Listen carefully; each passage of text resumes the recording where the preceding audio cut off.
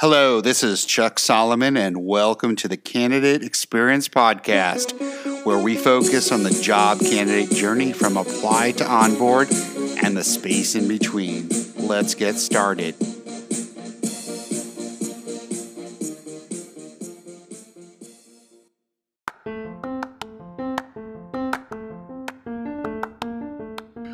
You care about the candidate experience. But have you ever wondered exactly how to bring your company to that next level and offer a world-class experience to your candidates?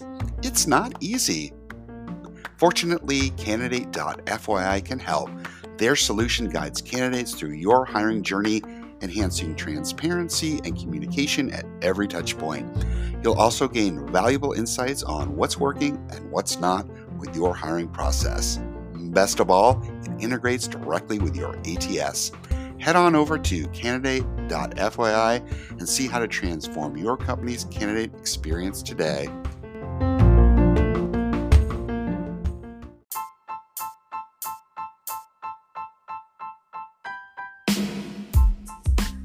In this ham, robots, and Goldman Sachs episode, we discuss how employer branding helps set the stage for the whole candidate journey. If you have not heard my guest, James Ellis, speak before, then you are in for a treat. Listen carefully to how he unpacks why setting expectations consistently and correctly is so very important to your employer brand. If you like what you're hearing on this podcast, please subscribe and please tell others. Want to comment, discuss, or provide feedback? Send me a note through LinkedIn or via the contact form on our website, www.thecx.xyz. I thank you in advance for your feedback, and here's my interview. Hey everyone, this is Chuck, and today on this episode I have a special guest speaker, James Ellis. Welcome, James. Hey Chuck, special may be overstating it, but I'm certainly a guest, so I'll take that. Well, thanks. James is experienced podcaster, keynote speaker, and just in case, James, that people haven't heard of you and what you do, can you give a little bit of a bio on yourself? So there might be one person that's never heard of you before, but please let everyone else know who you are. Yeah. If there's only one person who doesn't know who I am, then I've really done my job more than anything else. No, I'm James Ellis. I'm a professional employer brand consultant type person, but mostly I'm a professional ham.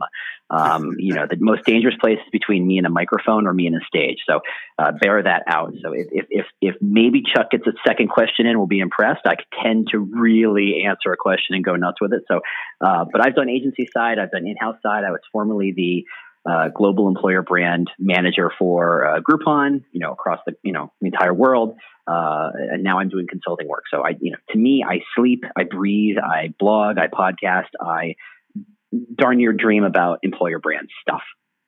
Gotcha. Yeah, I mean, I think when I think of employer brand, I think that is being sort of like the first step in making sure candidates get a good experience with your company, because that's what they're seeing. They're seeing your employer brand. So I'm glad you're going to talk about this. I will do my best to get in a question or two there, but I think you might have come up with my. I go into these things and don't have have a topic I want to talk about, but I don't have a sort of what is the clickbait, if you will. How do I get people what's the killer prompt? Yeah, what is the what is the title? So maybe ham might be that's in the front end running for me, but that works. Yeah, awesome. Let's talk. Tell me in your experience, why do you think certain employer branding messages will resonate with certain kinds of people and, not with others? So I guess I'd start with this. What's your favorite movie? Favorite movie of all time, hands down. You can watch it a million times. What's your favorite movie? Oh man, Caddyshack. Bill Murray. Yep, Caddyshack for sure. Answer, yeah. And certainly a very quotable movie. I'll give that and Fletch probably the top quotable movies of the 80s.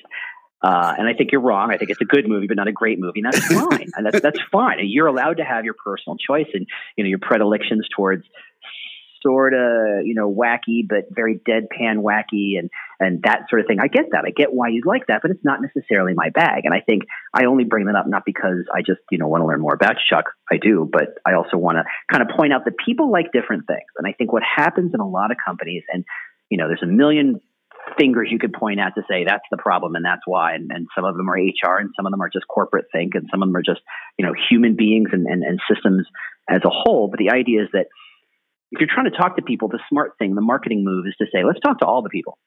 Well, how do we talk to all the people when all the people are different? In fact, there's probably nothing more messy than a human being. And if you put 2 of them together, they get exponentially messier. And then let's put 10 of them together and oh my goodness. And oh, wow, our addressable market is anybody who knows how to code or anybody who knows anything about data science or anybody who knows how to be a nurse.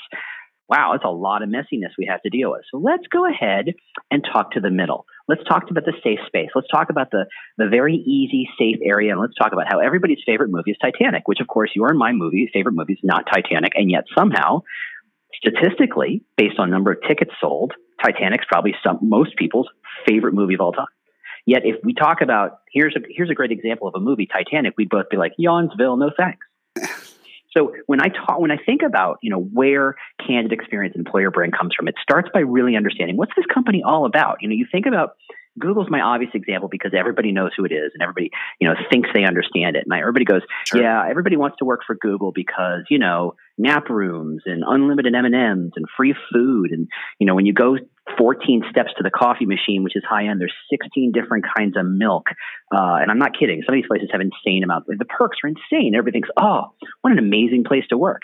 And there was a time way back when you and I were young, when Google was sexy, technical, innovative, cutting edge, pushing boundaries, trying new things, willing to go and do things that no one had ever done before. What? You're going to put maps online and they're easy to access and they zoom in and you're going to put a camera on 1 million cars and drive them around the world and take pictures of everything? Are you insane? That's a moonshot. Wow, amazing technology. That's for sure. Well, but that was 15 years ago.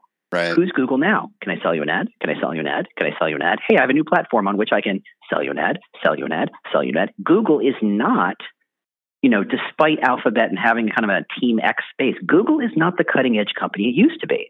So if you're looking for a cutting edge company, you have to invent a time machine to go back to Google to say that's what a cutting edge company is. Now it's a company that you go, I'm going to go work there because it's safe and stable. That is effectively a 180 shift from where it started and how it became famous. So what happens is the company has its own DNA. What makes it different, special, unique, what have you? Is it a company that's all about helping you feel comfortable and good about yourself? Is it a company that's all about giving you and everybody who works there a mission, a North Star to sail to, whether it's, saving the polar bears or going to Mars? What's their big mission? What's their big North Star? Maybe it's about status. Join us and you're going to become famous and people are going to become well known. It's like a top tier law firm.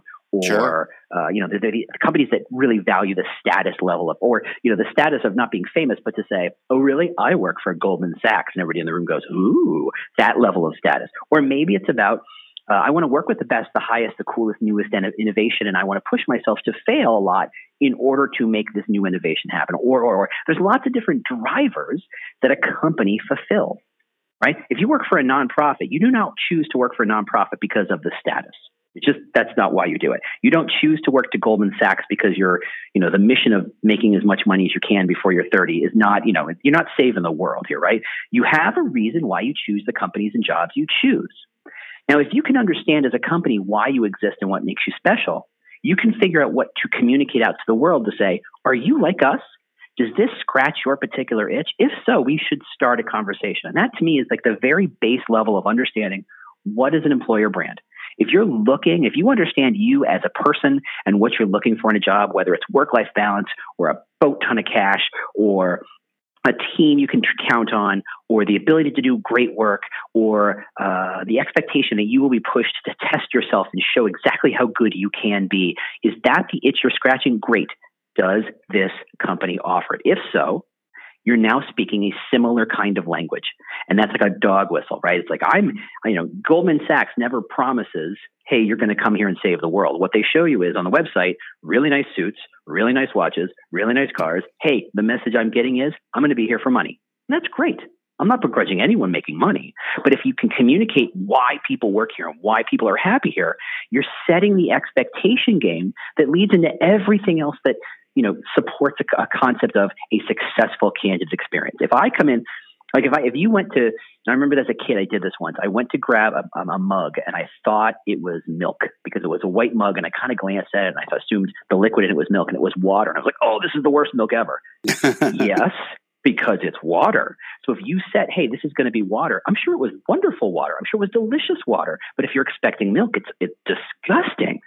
And that's the same thing as a candidate experience, is that if you say, we're here to save the world, but everything about you says innovation or status or whatever, if it doesn't line up, if your communication, if your outreach says, we're here because we're all about work-life balance and supporting you as an individual to have the best possible life, or blah, blah, blah, or whatever it is.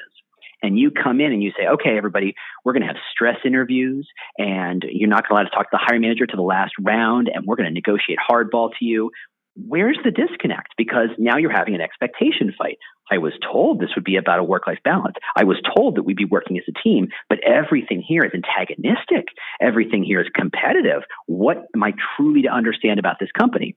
And that leads to uncertainty on the candidate's part, at which point the candidate just goes, especially in this day and age where the jobs are plentiful, they just go, you know what? It's easier if I just go to some place that says who they are and means it and sticks to it. And that's really the problem. So that, to me, when I talk about employer brand, that's the beginning of it, but it threads all the way through the entire candidate experience, the candidate journey, even the onboarding, even the offboarding. When that person leaves, why did they like or not like working there? What were they told? What were their expectations? And what are they going to communicate out to the world about working at that company? It sounds like it's about authenticity is what I hear you saying. It's about authenticity. Absolutely. And interesting enough, it was just announced yesterday. I just read about it today. You gave me a good segue into Goldman Sachs. Well, Goldman Sachs announced that it wants to invest in D&I, diversity and inclusion, and it has set some pretty lofty goals to recruiting both women as well as diverse candidates across their whole business. So, and that's a great idea. And so let's talk about that for a second, because I like to kick around Goldman Sachs, because let's be fair, they can buy and sell me before breakfast, and I don't think they worry about me. I'm not really making anybody too mad there. But so let's say a company like Goldman Sachs, they said, okay, we're going to be all about diversity, and we're going to promote the sense of diversity.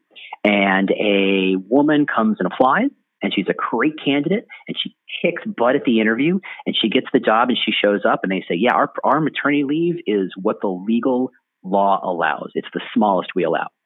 Uh-oh. Okay, well, so hold on. What were you telling me about this concept of we care about diversity when the internal processes, the internal policies, the actual DNA and the culture of the company are about competition?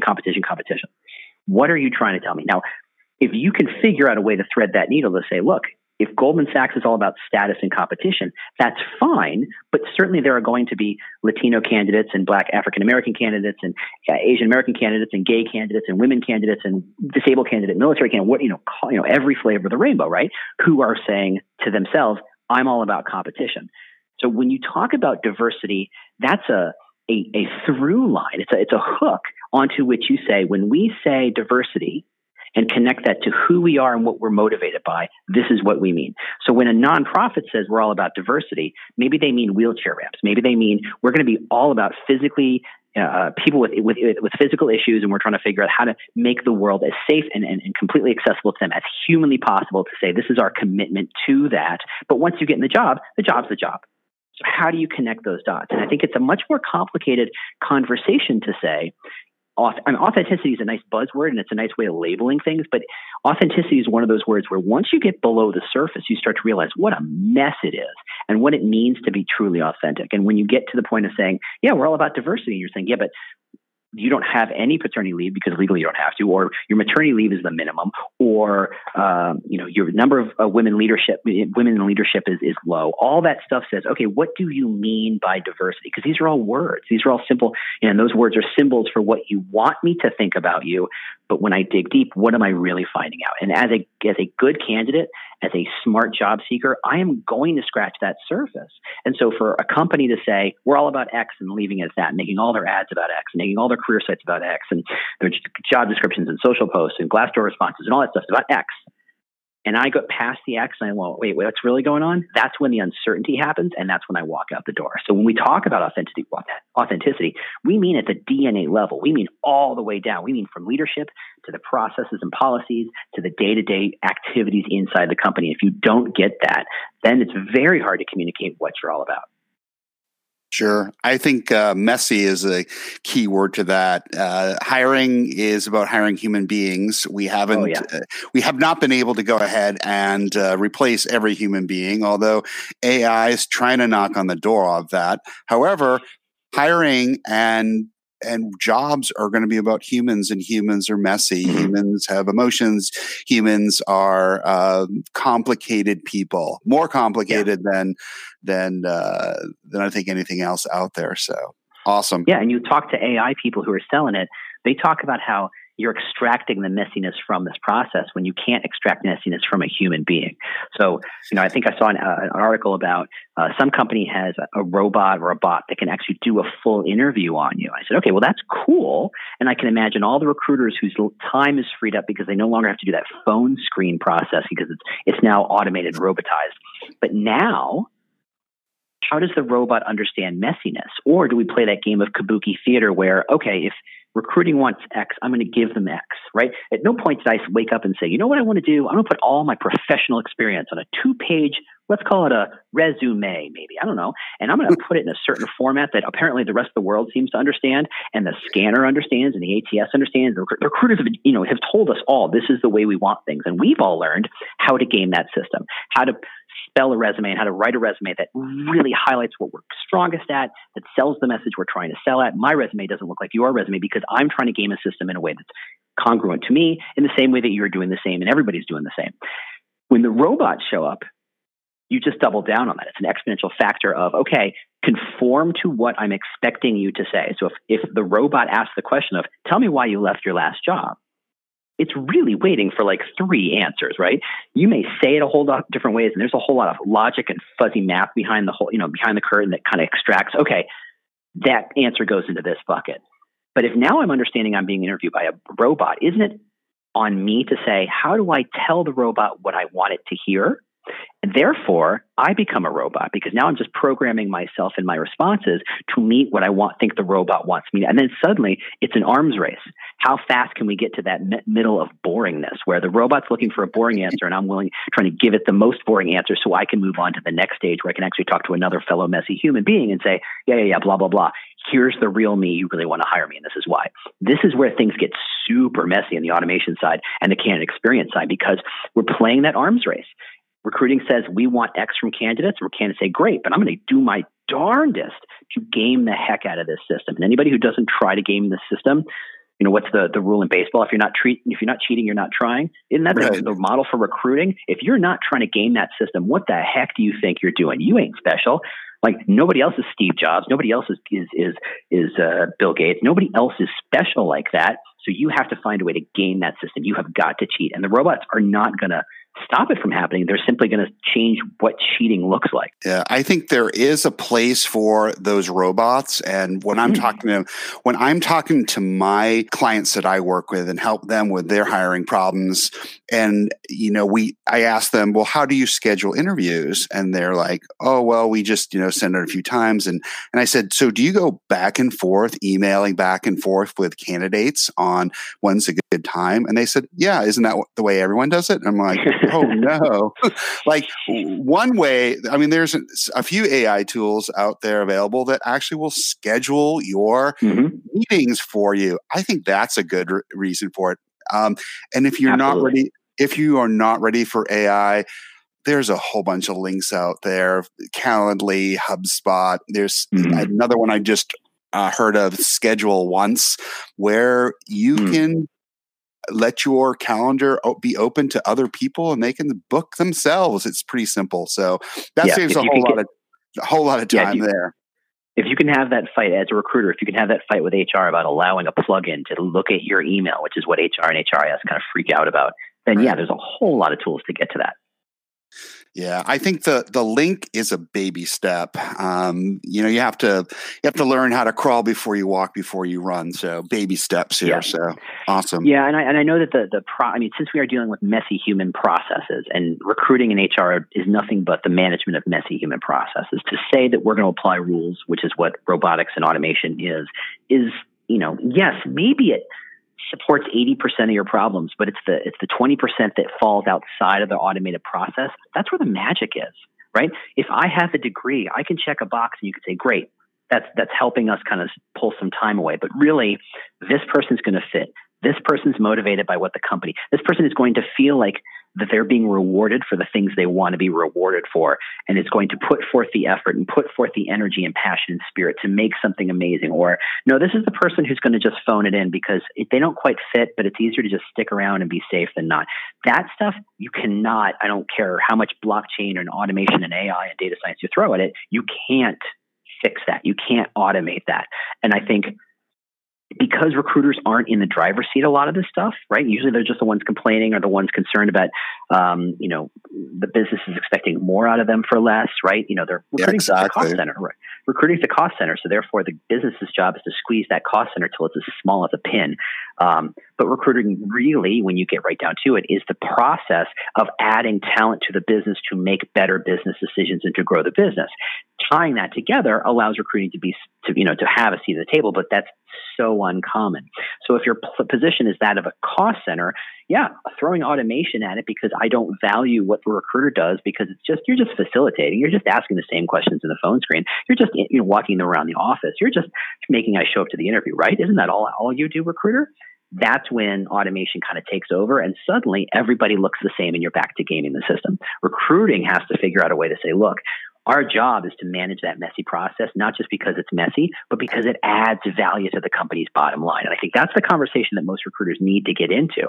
There's a part of that loops right into candidate experience to say, look, if we find great talent, if great talent just wanders into our ATS for whatever reason, we got to find a way to hang on to them and figure out to say, this is the story that's compelling and meaningful, that's authentic, that's consistent across the entire process, through the interview, through the screener, through the walking around the office, through the hiring manager, through the interview loop, through the feedback, through the disposition. All of that has to be congruent. And if it's not, then you're creating confusion, and that's going to show itself in the exit interviews and the surveys for candidates and the Glassdoor reviews and all that stuff. You really have to understand what consistency means, not to a simplistic idea of we're all about, making money, or we're all about making the customer happy. Every business is about making money and making the customer happy. I don't think those are values you can put on a poster in your office.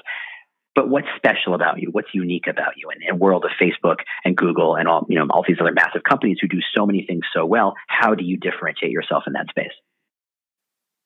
Good stuff, James. I appreciate your time today. If people want to find you, how would they go ahead and find you? Well, the easiest way is to Google me. While I have a pretty simple name at this point, if you put James Ellis Employer Brand, I'm super easy to find. If they like the sound of my voice, they're going to love my podcast, The Talent Cast, which is available wherever they get talent or wherever they get podcasts. Otherwise, I'm kind of everywhere. So come find me, come say hello, come argue with me, come tell me I'm wrong. Lord knows you won't be the first. And, I love engaging with people about this stuff. This is really new, really interesting. It's going to shape a lot of our jobs and a lot of our futures. And, being hip deep in that conversation is where I love to be. Thanks for your time today, James. Thanks, Chuck. Thanks for listening to the Candidate Experience Podcast. You can reach out to us via our website, thecx.xyz. That's thecx.xyz.